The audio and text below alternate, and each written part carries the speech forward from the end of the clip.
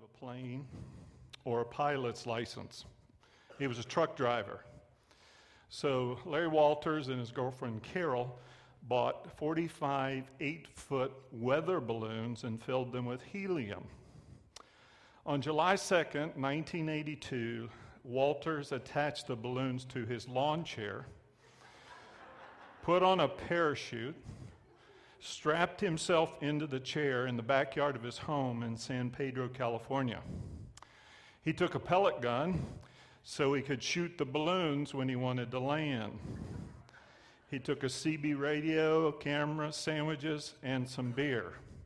No surprise there. When his friends cut the cord that tied the lawn chair to his Jeep, Walter's lawn chair rose to about 16,000 feet and drifted over airspace at Long Beach International Airport, which of course is a federal crime. He shot several of the balloons, but then he accidentally dropped his pellet gun overboard. And so as he neared the ground, the dangling cables of the deflated balloons got caught in a power line, which caused a 20-minute blackout in Long Beach. As Larry climbed to the ground, he was immediately arrested by the Long Beach Police Department. Years later, after his legal problems were somewhat over, Lawn Chair Larry, as he became known, his next venture was as a motivational speaker. His theme was, "A man just can't sit around." Now, you may think that right now you're just sitting around. You may think that you are sitting still. Is that true? No, you're sitting on a planet that is rotating on its axis at 1,000 miles per hour. And that's why some of you are so dizzy. You are on a planet that is revolving around the sun at 67,000 miles per hour. So you are not sitting still. Not physically, nor are you sitting still spiritually. Hebrews 9:27 reminds us of something very, very important that we are so prone to forget. God says this, that all of us are destined to die, and after that to face judgment. Now, if you have realized, admitted, confessed, acknowledged that you're a sinner who needs a Savior and accepted Christ as your Savior, you are not going to face judgment for your sins. Jesus took that judgment on himself on the cross. But we are going to face a judgment, an accounting, an audit, not of our sins, but of our service to God. And this morning, when you woke up, you moved one day closer to standing before God. Friend, we are not sitting still. We are all on a journey, a spiritual journey, an eternal journey. Several months ago, your elders and governing board voted unanimously for all of us at Alliance to go on our all journey. And we believe with all our heart that God is going to do some amazing, awesome things in the next 5 weeks and in the next 5 years, and things that matter for eternity. Why would we believe that? Can we manufacture that? No. We believe it because we're asking God to do that. We're asking God to grow us as a church. We're asking God to use us in our community. You saw the needs portrayed there on the screen of the needs all around us. We're asking God to do God things, not just the things we can do in our strength, to do God things. And when God does God things, that's exciting. When we experience those, when we ask God to do those, when we're all in and expecting and believing and participating, God does it. And we're calling it our all journey for many reasons. One, it's all about God. Because we obviously tend to make life all about us because everything is from our frame of reference. No, we want this to be all about God and not all about us. We want it to be all about what matters and not the things that we are tempted every day to get consumed with that don't matter much today and won't matter anything forever and ever. We're calling it all because our goal is 100% of us participating in this. All of us, you, me, everyone. Why? Because we have a mission, and some of us can't fully carry it out. We have a mission, and we have an amazing God that wants to do those things. And God will be limited if we don't all get involved and give all of ourselves to Him. That's God's plan. You see, that's God's plan for all of His children. So if you're a child of God, let's go. Let's go on the journey. Now, would you just help me out right now? Who do you consider some of the most important people who ever lived? They impacted the world. They changed the world. Who are some of those people that impacted the world like that? Pardon? Martin Luther, absolutely, yes. Who else? Abraham Lincoln. Mother Teresa, yes. Who else? Bill Gates. Eli Musk, all right. Change this week, Thomas Edison. Adam and Eve. Well, yeah, they changed the world, all right, for sure. Nobody said Abraham. Abraham is the father of 3 world religions. And friend, when you look at the impact of his life and those 3 world religions and the followers in them, the countries, you cannot overemphasize his impact on history, on culture, on civilization. 3 world religions claim him as their father: Judaism, Islam, and Christianity. Now, Abraham is the common thread in those 3 religions. The difference is Jesus. You see, Islam says that Jesus didn't actually die on the cross, and he certainly didn't rise from the dead. Judaism says that Jesus is not the Son of God, that he is not the Messiah. Christianity teaches from God's word that Jesus rose, that he's the Son of God, that he's the Savior, that he's the coming King. And so in our journey, in our spiritual journey, in our all journey, we're going to look at the life of Abraham. And friend, you're going to be astounded at what God promised Abraham, or Abram as he was first called. That was his birth name, okay? God promised Abram that he was going to have billions of descendants. That was an astounding promise in light of the fact that Abraham was 75 years old and didn't have any children. And then God did something even more outlandish than that. God changed his name from Abram, which means father, which he wasn't, to Abraham, which means father of many. Can you believe that?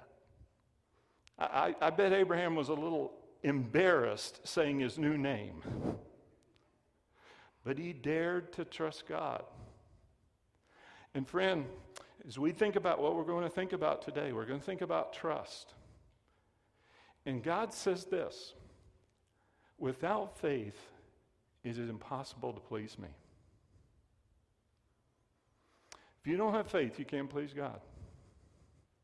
If you don't trust him with your life, you will not experience what God has for you. And in our all journey here, we're going to see how God helped Abraham and how he will help us on our all journey to trust God. Genesis chapter 12, verse 1. We pick up with Abraham's story. The Lord had said to Abram, "Go from your country, your people, and your father's household, and go to the land that I'm going to show you." Now we know from other verses that Abram lived in Ur, U-R. Ur was a key city in the ancient Sumerian civilization. You studied that in ancient history. I'm sure you remember that. Ur, that city, was where the Tigris River and the Euphrates River, rivers so important for ancient civilizations, it's where those two mighty rivers converged close to the Persian Gulf, another key place. So you see, Ur was an amazingly fantastic city. And the ruins of Ur that had been unearthed confirmed that it was a fabulous center of transportation, of commerce, of wealth. It was kind of like the New York City of Sumerian civilization. And so God comes to Abram one day and he says, "Go, I want you to get out." Literally, that's what the word "go" means. It means get out. It means leave. You know, that would be like God coming to you. If you lived in New York City, if you lived in the center of commerce and transportation and wealth in the United States and New York City, that would be like God saying, "I want you to leave New York City and go to Arcadia, Florida." Okay? One day, God told Abram to do that. Go to an unknown place for an unknown future. Now, that's scary, isn't it? We don't like the unknown. I don't. That's scary. Who wants to go into the unknown? But friend, have you ever realized that that's exactly where you're going? You think you know what's going to happen tomorrow?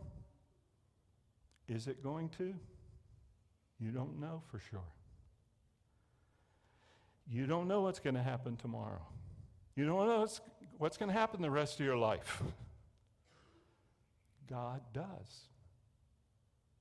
That's why you should trust him. And God says, trust me. God says, trust me with all of you. Trust me and follow me, because God wants to take you to a better place. That's what he was saying to Abram, and that's what he's saying to you. I want to take you to a better place, a more fulfilled, not necessarily an easier place, a better place, a place of significance and value and meaning. And God knows the terrible consequences you'll suffer not walking with him forward. When God asked Abram, what God asked Abram to do is exactly what Jesus asked his followers to do, and what he asks you and me to do. Follow me. Follow me. And what did he ask his disciples to? Leave it all. Come with your all in all areas of your life. Physically, spiritually, emotionally, relationally, occupationally, financially. The call to us as followers of Jesus Christ is not for part of our life. It's all of our life. And God called Abram to grow, to change, to take the next steps as he revealed them to him. And what did God promise? If Abraham would do that, would leave, would trust him, would go where he asked him to go? Verse 2. Abram, if you trust me, if you trust me enough to follow me into the unknown, I will make you into a great nation. Pretty astounding promise, since he didn't have any children. I'm going to make you into a great nation. I'm going to bless you. I'm going to make your name great. Is Abraham's name great? The whole world knows it. You're going to be a blessing. You're not just going to be blessed. I'm going to bless you to be a blessing. I'll bless those who bless you, and whoever curses you, I will curse, and all peoples on earth will be blessed through you, Abram. God wanted to bless Abram with many descendants, to bless the world, to change the world. And who are his descendants? Moses, Joshua, King David, the greatest of all, Jesus Christ, of the line of Abraham, a descendant. And God promised all this to Abram But in order for Abram to receive all those blessings, Abram had to give his all to God. Abram was given an all or nothing choice. And friend, so are we. Trust and obey or not. God gives all of us the same choice. Follow Jesus in every area of our life, or miss out on all the blessings that God has for you. God demands all. Why? That's the only way He can bless all your life. He can't bless all your life if you only give Him part of your life. So Abram receives the challenge, and all of us do. And so what happened? Did Abraham trust and obey God? Yes, sort of. Verse 31 in chapter 11. We didn't read that. But going back there, this is what we read. Terah took his son Abram. Terah was Abram's father. Terah took his grandson Lot, son of Haran, and his daughter-in-law Sarah, the wife of his son Abram. And together, when God called Abram, his father went along with him. And together they what? They set out from Ur. Abram is doing exactly what God asked him to do. They set out from Ur of the Chaldeans to go to Canaan. But when they came to Haran, they did what? They settled there. They stopped. They got stuck. Abram didn't go all the way to Canaan, which is the promised land. He settled in Haran, which is about halfway to Canaan. Well, why did Abraham stop? Well, because Haran was a really nice city. It was wealthy. It was comfortable. It was easy. And you know what? There in Haran, Abram got wealthy. In Haran, Abram got minor blessings. He got wealth. He got comfort. But he didn't get the blessing that really mattered. A family to carry out God's plan and change the eternal destiny of billions of people. Abram's descendants blessed and changed the world. And friend, you are Abram's descendants. Your God-given mission is to bless others. But you see the problem that we all have as humans? We like the earthly blessings. I like comfort. I like it when it's easy. I like prosperity. I like things. I like all the tangible earthly blessings. And friend, we should praise God. We should thank God for those temporal blessings, but never trade them for eternal ones. And Haran is a symbol. Haran's a symbol where many of us as Christians settle down and get stuck, being saved by God, but not serving God. Being blessed by God, but not being a blessing to others, as God has commanded us. Receiving from a generous God, but not giving generously back to God. And friend, Satan wants us to be like Abram in Haran. Just give a part of yourself to God, not your all.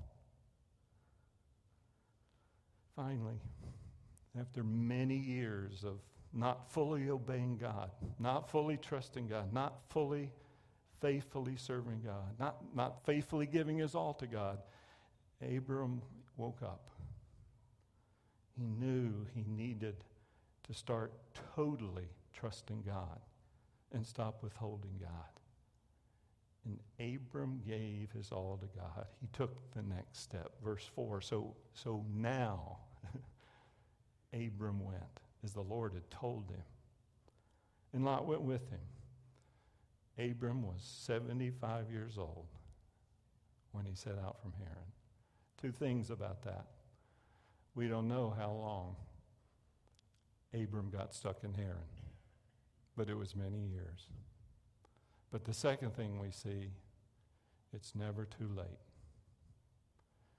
And today's the day when we take those steps. He took his wife Sarah. He took his nephew Lot. He took what? All that God had given him, all that they had accumulated, and the people that he had acquired. And they set out for the land of Canaan, and they arrived there. Abram stopped withholding, and he gave all to God. Verse 6, Abram traveled through the land as far as the site of the great tree of Moreh at Shechem. And at that time, the Canaanites were living in the land. And the Lord appeared to Abram again. And so he said to him, to your offspring, I'm going to give this land. The Canaanites are living here now, but this is the land for my people. And I'm going to give it to you and your descendants and those who follow me. So what did Abram do? He built an altar there to the Lord who had appeared to him.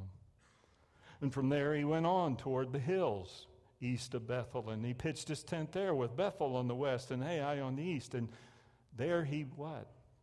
He built another altar to the Lord and called on the name of the Lord. As you read the story of Abram, he built many altars.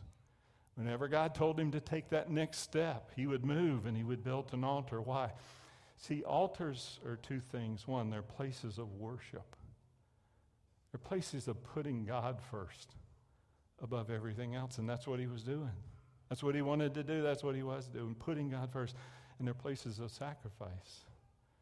He was giving back to God. He was saying, God, you gave me all this, and I want to give back to you. As I read the story of Abram, God started asking me some questions about me and my life. And I think it's kind of like a spiritual checkup. And I invite you to consider some of these questions today. 4 of them. Number 1, I am blessed, but am I a blessing? You see, it's not God's plan that we just come and sit in church. Does that impact our world? Does that change our world? Is that serving God? Christians are people who are following Jesus Christ. And Jesus Christ is always on the move, and he's always bringing growth, and he's always meeting new needs and reaching new people, bringing new people into the kingdom. And if we're following Jesus, we're going to be going to the next place, taking the next steps that he's telling us to take today. God blesses us who will be a blessing, serving God. And so, friend, God has far more for you than sitting comfortably in church. He's calling all of us, out of our comfort zone. Hey, we like our comfort zone. You don't grow in comfort zones. We don't grow without taking steps. One of our core values here is change equals growth. There's no growth without a change, a next step. I'm blessed. But am I a blessing? Number 2, do I trust God with my all or just part? You may have seen the bumper sticker. I haven't seen one for several years now, and I'm so thankful. But it said, God is my co-pilot. I think that's the most ridiculous thing I've ever heard. That is kind of like me entering the Daytona 500 and asking Richard Petty to come sit in the passenger seat while I drive. Number 1, I am not going to win. Number 2, I'm going to get killed. And friend, God is not the co-pilot. He's not second in command. Our lives are not going to be the best when we're in control, but God is there in the passenger seat or in the back seat or in the sidecar. God, now be there in case I need you. God is God. And God is God in our life when we trust Him with all our life and not a part of it. Jesus gave His all for you and for me. And how can we think that He doesn't want us to give our all back to Him in every way? And as Christians, we know, and we do, we trust God for our salvation. Most of you could quote Ephesians 2:8. It's by grace that you're saved. It's not by any works that we could do. We are trusting God and God alone. We trust Him for our salvation, without a doubt. But there are some things in our life we're afraid to trust Him with. And I think the number one thing for most Christians is our finances. I think that's true of me. I think it's true of most Christians. And church, I'm going to be direct about what God says about giving. And you've seen abuses. I can't stand to watch some of the TV preachers, okay? I can't stand certain things because I just think it's so far from what God has for us. You've seen those abuses. Some of you have been burned by a church where they pressured you to give. And the only thing that happened because you gave was that the leaders got rich. There are many people who think that churches should not talk about money. But Jesus did. And as your pastor, and I've been here a long time, and I've preached many, many sermons, but I just feel like I have to ask your forgiveness for not talking about money more often. You see, as I look back, most of my sermons are on faith and forgiveness and prayer and serving and all that, and very few of them are on money. But friend, next to salvation and faith, what was the number one topic that Jesus talked about? Money. 16 of the 38 parables He taught were about how to handle money.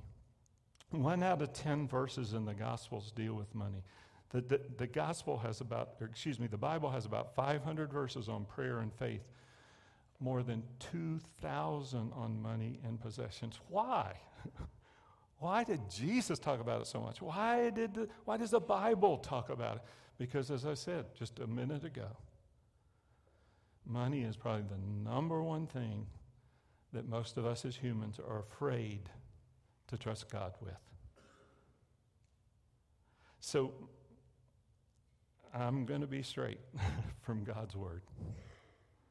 And again, I apologize for not doing it more because it's so key and so vital to our Christian life. Now, is it the most important thing about our Christian life? Absolutely not. Should a church be about begging and pressuring people to give? Absolutely not. But what does the Bible say about giving?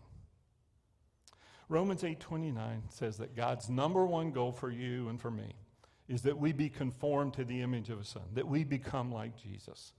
Now, okay, if we're going to become like Jesus, what was He like, all right?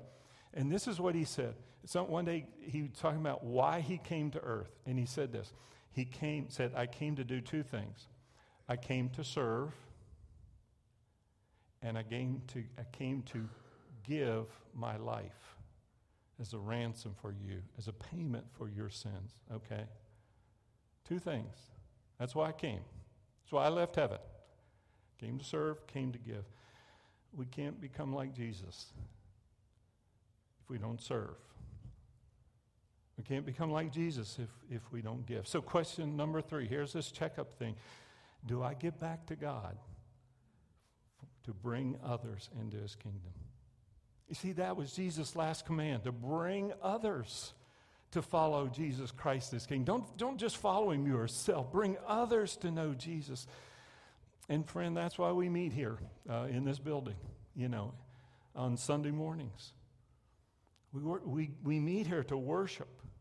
Then we want to go out and win others to the Lord.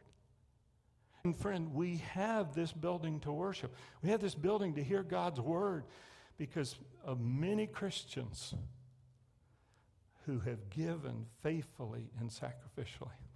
And I just want to ask, do you rely on others to keep the doors open? Do you rely on others to fund the ministries that we have? The ministries that you enjoy, profit from? Now, is this the goal of our all journey? No, it's not the primary goal. Our primary goal is this: 100% participation. That all of us would say, yes, I am a follower of Christ, and therefore I will follow him with my life, with all of my life. And you see, friend, that's our mission, to follow him and then to go and make disciples of others, bring others into the kingdom of God. And friend, our mission is too big, it is too important for some of us to do it. All of us need to do it. Question number 4. Do I really trust God? Or do I just say I do? Do I trust God with every part of my life? You see, because if there's a part of my life that I'm not going to obey God in, then I'm not really trusting him. I can't trust him in that area. If I can't trust him in that area, then I'm not trusting him. If we trust God for our salvation, then we need to trust him to enable us to serve. Most people, a lot of Christians say, I can't serve. I can't, help anybody else come to the Lord. I can't be in the nursery. I can't. Friend, if we really are following Christ, we'll want to serve, and he'll give us the enabling to do it. If we trust God for our salvation, then we need to trust him with our finances too. And God says these outlandish things like, give me your tithes and offerings. And you know what a tithe literally means? It means 10%. God wants us to give 10% of our money to him? I can't afford to do that. But that's what he said. And friend, is it scary to do that? Absolutely. It sure was for me. I had no problems when I was a kid and I got a 50 cents allowance. It was no problem to put a nickel in the offering plate, as my parents taught me. But I just want to tell you something. Do you know the more money you get, the harder it is probably to give? It really is. And it was really hard for me at seminary. I told the Lord, I don't need to give offerings to you because I'm paying my seminary bill. That's a Christian organization, right? And God says, yeah, it's a Christian organization, but you're not giving me anything. And when God says tithe, he says something very interesting. He says, test me. That's the only time God said test me. In fact, most of the time he says, don't you test me. But he said, test me. You do it. You try. You take that step. And you what? You see if I won't bless you. So friend, this is what I'm saying. Test God. And I don't know what you're giving. I don't look at the numbers in that, so believe me. But I'm urging you, test God. Test him. Take the next step. Whatever you're giving now, take the next step. Take the next step. And see if God doesn't keep his promise. And see, that's the only way we grow in trust. When we're willing to take the steps that are hard. You can't grow in trusting God if you don't take the next steps in your Christian life. You will just stay where we are. And we don't want to stay where we are. We don't want to stay where we are as a church. We want to see more people come to Christ. We want to impact our community. We want to be faithfully serving Jesus because we believe he's coming back again. And our time is limited to bring others to know him. That's what we want. And so that's why your elders and governing board and pastors decided we're going to have this all journey. We're beginning our all journey. Why? Because that's what Christ followers do. That's what disciples do. Disciples give their all to their master. That's what Jesus' first 12 disciples did. That's what we should be doing. Give our all to him. He's not going to take it all. You know, the amazing thing is God lets you keep so much of the money he gives you to meet your needs. God's a generous God. God's not want to make you poor and unhappy. He wants to bless you. He wants to work in your life as you trust him, as you give your all to him. Disciples bring others to Jesus. We're accountable for the people who live around us, people we work with, the people on our street. We're accountable. We may be the only witness they'll ever run into, ever know. Disciples bring others to Jesus. Disciples carry out the mission. We've got a mission. Go and make disciples, to go to the ends of the earth. And friend, let's be real, that requires funding. That requires giving by God's people. And some people, have asked me and say, well, am I going to hell if I don't give? No, but others might. Others might. You see, being a church, there's a lot at stake. It's not just something for our comfort, something we enjoy, it's really nice. No. Eternity's in the balance, people's lives. So friend, we're on a journey. And our all journey is not primarily about money. It is about our mission. Is it about us obeying God in all areas of our life? It's about us growing in our trust and dependence and commitment to God, giving him control of all of us, our time, our treasure, our talents to serve. And our goal is 100% of us.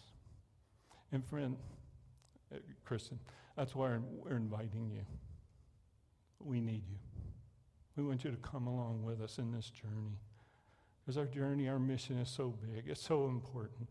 It's the only thing that matters for all of eternity. Everybody here at Alliance, taking those next steps. Everybody trusting God. Everybody following Jesus in every area of his life. Jesus gave his all for us. So that's what he deserves from us, our all. And our all journey is you, me, taking the next steps that Jesus asks us to take. Friend, don't miss the journey. Don't miss getting to the destination that God has for you. So how can you be all in? We're going to ask you to do 3 things. 1, come faithfully for 5 weeks. I just ask that you do your absolute best to be here for the next 5 Sundays as we really come to understand what it means as we go through the life of Abraham and see the steps God took him through for him to give his all so that he could be blessed by all from God. I hope you can. And I know, something may come up. You may have to be at your own funeral next week. We'll excuse you for that. But, short of that, we're not sure. Okay? Come faithfully. 2, join a small group in the gym after the service for 5 weeks. You see, Christ followers grow when they follow Christ together, when they talk, when they encourage each other, when they challenge each other, when they pray for each other, when they serve with each other. They're no Lone Ranger Christians. And this is just a great opportunity for you to meet some people, to get connected, really connected in the body of Christ, to really take those steps of growth that are going to make a difference in your life and bring God's blessing into your life and into our church. And I hope all of you were invited this week personally, but obviously some people may have been falling through the cracks, or somebody tried to get you and they couldn't or whatever.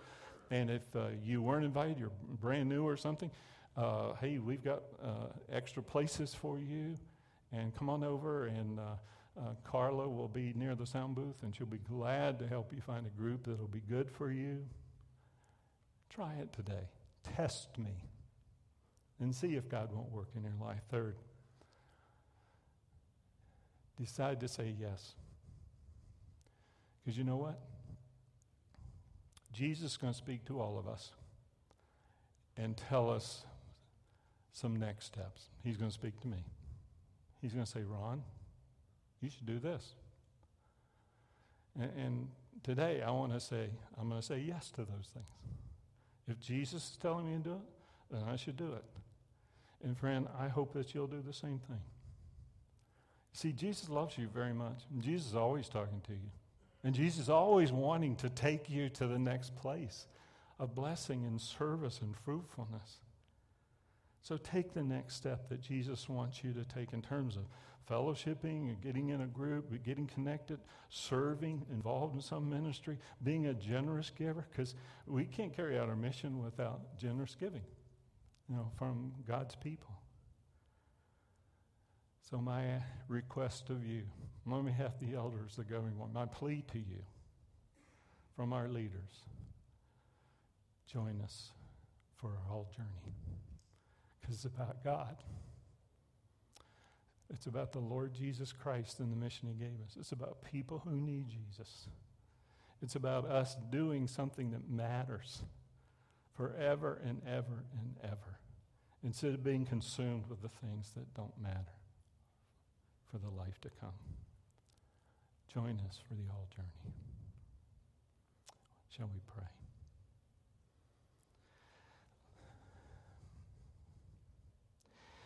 God, I am pretty sure that there is some degree of discomfort and fear and apprehension or wanting to hold back